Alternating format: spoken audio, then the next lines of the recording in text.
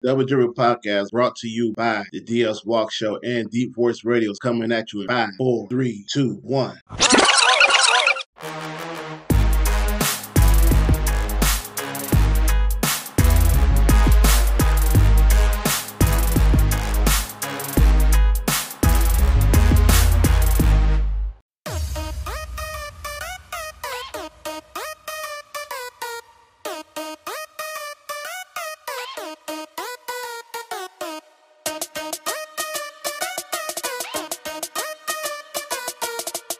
PremiumBeat.com.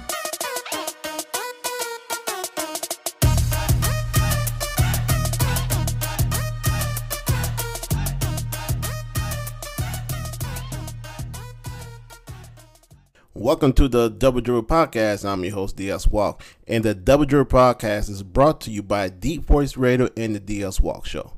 How's it going, everybody, on this nice, hot Thursday night here in the Dallas-Fort Worth area? That's where I'm coming from. And I know everybody is coming from different areas of this country, listen to my show. And before I get started on my topics today, I want to thank you guys for listening to my show. Much love, much appreciated.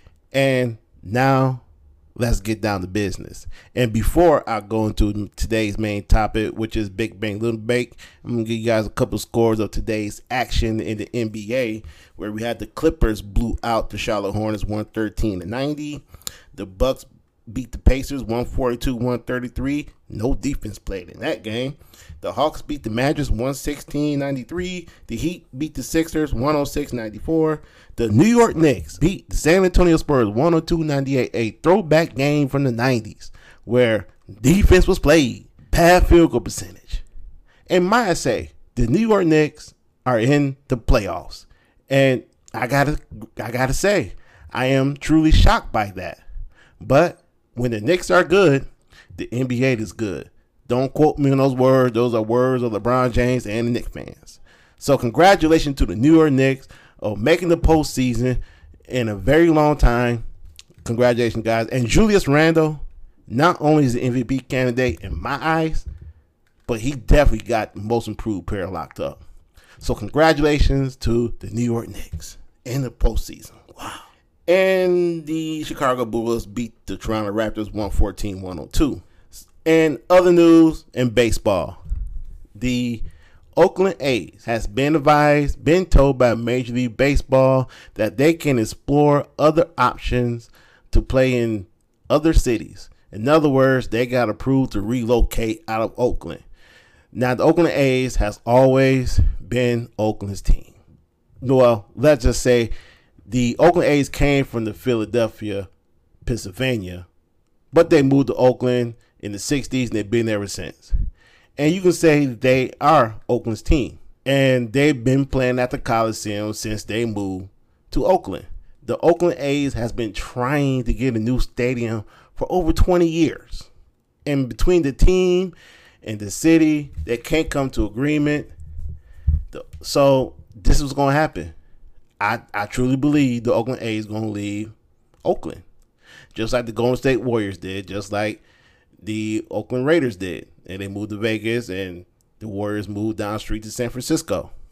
This is not a good time for the fans in the city of Oakland, because you don't want to lose your last team that represents your city. And let's just hope that some get worked out. We know the Oakland A's want the Riverfront Stadium. They've been pushing that for a while. City Council and the mayor are not with it. They can't get a new stadium built on the same site where their current stadium is as now. So where they're going to go? Let's just hope a resolution come between the city and the team. And I just hope that the Oakland fans don't lose their last team. Because if they lose the A's, there's no team in Oakland. There's no one to cheer for. So if you're A's fans out there, get your rally caps on. Support your team. And in NFL news, yesterday, the NFL schedule dropped. I know a lot of you football fans were happy. I know everybody was trying to pick out what game they want to go to or what game they look forward to seeing. Who's their favorite player going to play against? If you know me, I'm a Lions fan. So to see the Detroit Lions go down to LA and play against their former franchise quarterback Matthew Stafford, I will be all in on that. And even though I know the Rams going to win, and I know Stafford is going to perform at an elite level, I just hope that the Detroit Lions will show up. And I'm looking forward to the Thanksgiving game. Of course, that's tradition. You play the Chicago Bears. But I'm more true to my prediction of Detroit Lions. I do believe they're going to go 6-11. I do believe they're going to show a lot of improvement. But I also believe that they're going to be terrible. There's nothing wrong with that because we finally have our direction and we're sticking to our plan. And if you're a Lions fan, just remember, this is going to be a long-term rebuild. It's not going to be no short-term. So as long as we show some promise from our young players and our veterans lead the way, we're going to be 6-11. But we're going to be a 6-11 team that's going to be hard to beat. So if you're a football fan, I know right now that schedule came out, y'all got that football itch. I'm not the only one who think that. Everybody got that football itch. And I know everybody's looking forward to the Green Bay Packers to see where Aaron Rodgers going to be this season. Is he going to be in Green Bay now? Because week 2, the Packers and the Lions will play in Lambeau Field on Monday Night Football. I know everybody's going to tune into that. And not only that, everybody's going to tune into the Tampa Bay Buccaneers against the Dallas Cowboys down there in the big new sombrero in Tampa. Tom Brady against America's team. Everybody going to tune in for that. Just like everybody going to tune in for Monday Night Football or the Baltimore Ravens against the Las Vegas Raiders down there in Vegas, where everybody going to be in that new dome stadium they got. I'm going to tune into that. Everybody looking forward to the Chiefs and Bills. And the main event, week 7, the Tampa Bay Buccaneers against the New England Patriots. Brady versus Belichick. Belichick versus Brady down in Foxborough. Who's going to win? Who's the way it is?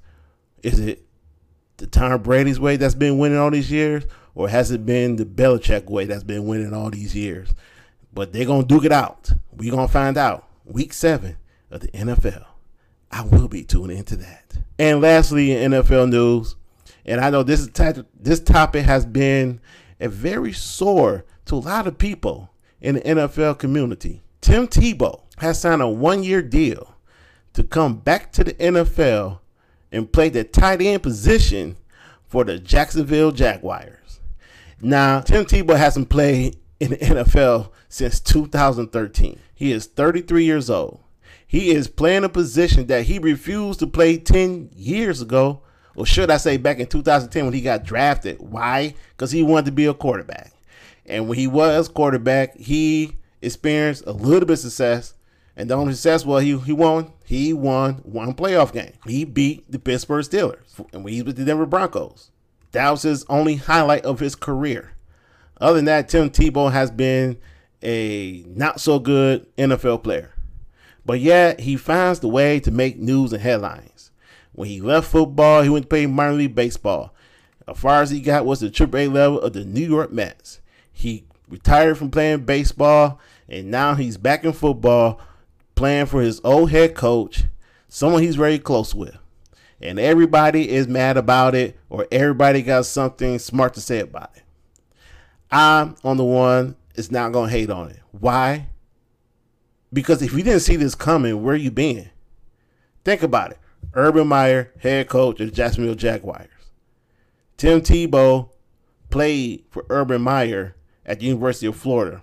Tim Tebow is from the Jacksonville area. Tim Tebow is a legend. The Jacksonville Jaguars need to put some butts in those seats. Now, they do got Trevor Lawrence, their first pick in the draft.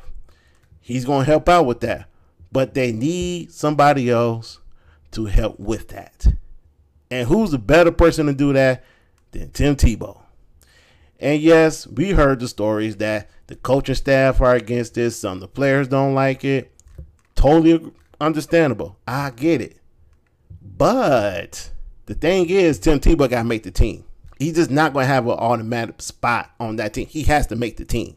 If he makes the team and he shows that he's better than the third or fourth, fifth tight end that's on that team, then he deserves to be on the team. Now, you got people going to come out and say, well, Tim Tebow got a chance to be in the NFL. How come Colin Kaepernick is not in the NFL? How come he's not getting an opportunity to be in the NFL? Bottom line, he doesn't know Urban Meyer. Colin Kaepernick doesn't have anyone in the NFL that will bring him in. Roger Goodell has tried. Stephen A. Smith has tried. Colin Kaepernick himself have tried, but it hasn't worked. So, Tim Tebow, it has worked, but he has to make the team. And I don't care what nobody thinks. I don't care what nobody got to say about it. Is it privilege? Yes, 100%. And it pays off when the guy that loves you, the guy that admires you, is the head coach of your former head coach. That's just the bottom line with that. And again, he has to make the team. He has been out of football for about 8-9 years. He's probably slow. He probably can't catch. We don't know what Tim Tebow can do as a tight end. He probably won't be that good. But again, he's going to have to show up and demonstrate. Because Urban Meyer is not, I repeat, Urban Meyer is not just going to give him a roster spot just because he loves the guy. You got to earn it. I mean, if Tim Tebow goes out here in training camp, preseason, and stinks it up, and he still gets a roster spot, then shame on Urban Meyer. But the bottom line, he got to earn it. And I'm not going to go against any former player or current player in the NFL because I know they feel some type of way about it. But as a fan, as a man looking from the outside, I am not worried about this. Again, he's going to have to make the team. And if he doesn't make the team, that's fine. If he makes the team, he earned it. And yes, I know with Tim Tebow, it comes with the circus. I know that he's going to bring a lot of attention to that team that team doesn't want. He's going to take some of that spotlight away from Trevor Lawrence. I understand that. But you know what? Have you ever thought that he's going to take some pressure off that young man? I'm just saying. And Urban Meyer, who has made some questionable decisions since he's been head coach of the Jacksonville Jaguars. And again, are you surprised by that? You shouldn't be. He's been making questionable decisions ever since he's been a head coach. But the one thing we cannot say or criticize Urban Meyer for, the man knows talent, the man knows heart, and the man knows who has it. And I guess he still see that in Tim Tebow. I just don't know, but hey, he knows it more than me. So good luck to Tim Tebow. Good luck to Jacksonville Jaguars. I hope it works out. If not, hey, you always be a coach or a mentor. So I'm going to get to the main topic here, what I want to talk about. And what I want to talk about is big bank, little bank. And when I mean big bank, little bank, I'm talking about all this money that these college players are missing out on. And when I mean they're missing out on, I mean the NCAA and these schools are making millions and millions of dollars off these young kids' name, image, and likeness. And this has been going on for years.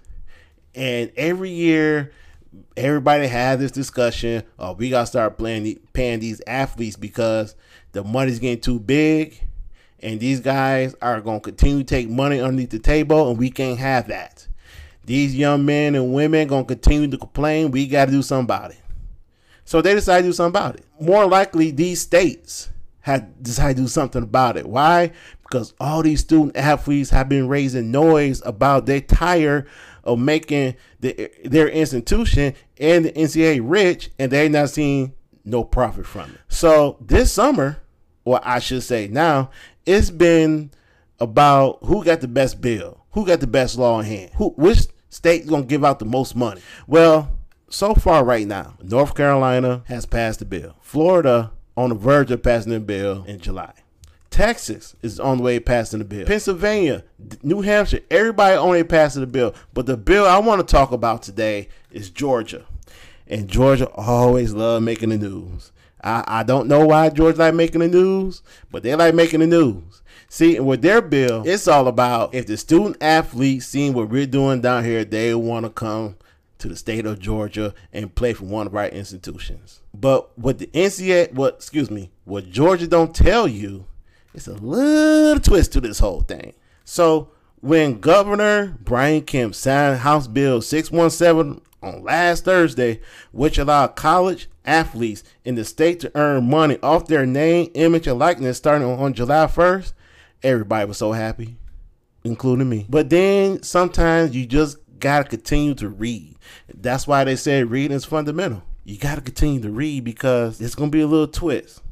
As you keep reading on, as they continue, when people continue to thank the governor for the bill, for student athletes across the country will have Georgia on their mind, because now this is a recruiting effort from the state of Georgia to get people or student athletes to come to their school. The new legislation contains a twist, and it says schools can require athletes to pull up to 74.99% of their money earned in an escrow account that will then be shared with other athletes. However, it will not be able to be withdrawn until a year after they graduate or leave school. So another word is this. If Roy McCary, I'm using my cousin's name, if Roy McCary makes $500,000 off his name, likeness, and image, he won't see that money until he leaves school. And not only he won't see that money, he will have to share his money with every student athlete. So in other words, he will still be broke. He will still be broke. And that's the point where they don't tell you, is that no matter how much you bring in for your name, for your image, for your likeness, no matter how much you bring for your sponsorship, you're going to have to share it with the 15th guy or the 105th guy on the football team, the 15th guy on the basketball teams, the 20th guy on the hockey team, softball team, lacrosse team, soccer team, whatever sport is at that school. Roy McCary is going to have to share that money with everybody. And you know what I was going to leave him with? Not enough money. Roy McCary is a star athlete who's never going to see that $500,000. And then by the time he leaves school, he will get a percentage of it after he leaves. So my whole point is this: Georgia, Texas, Florida, North Carolina, what y'all up here trying to one up each other? How about y'all just come out here and just be honest? Y'all gonna keep them kids broke. See, what they won't tell you is that they want these schools to be the bank, in which these schools are complaining that, well, the NCAA should be the bank because they're the bank for us. And on top of that, I feel bad for these schools because the NCAA only gives them one third of the money they earn for their teams making the NCAA tournament and getting far. So mainly the NCAA keep majority of the money and they give them money out here and there. It's kind of like allowance money. It's like when you growing up, your mom and dad or your grandparent, they'll have a list. You know, oldest son get $20, middle son get 10, youngest son get 5. And we'll get out here and there. It's crazy how this system works in college. But hey, you always depend on these states to do the right thing. And what's the right thing to do? Is keep these kids broke. Why? Because no matter what they say, no matter what they tell you, the big lie, they trying to protect the student athlete. They trying to protect their rights. Who cares? It's a shame that it's just a shame that he had to go through all this hoopla for these kids to get paid, only to find out that they got to share their money with other student athletes. Instead of Georgia want these kids to have their schools in mind. Yeah, after they start reading the whole bill and be like, oh, we got to share our money? Nah, man, I'm good with that. I'm not trying to share my money. I earned that money. Big bank, little bank. Man, it's a shame, man. It's kind of like that guy that owes you money, but he doesn't have it, but he has money to go get some liquor. He has money to go get some food. He has some money to go get some weed. Y'all got to do better than that. This has been the Double Dribble Podcast. Thank you for listening. I'm out. Talk to you later. Peace.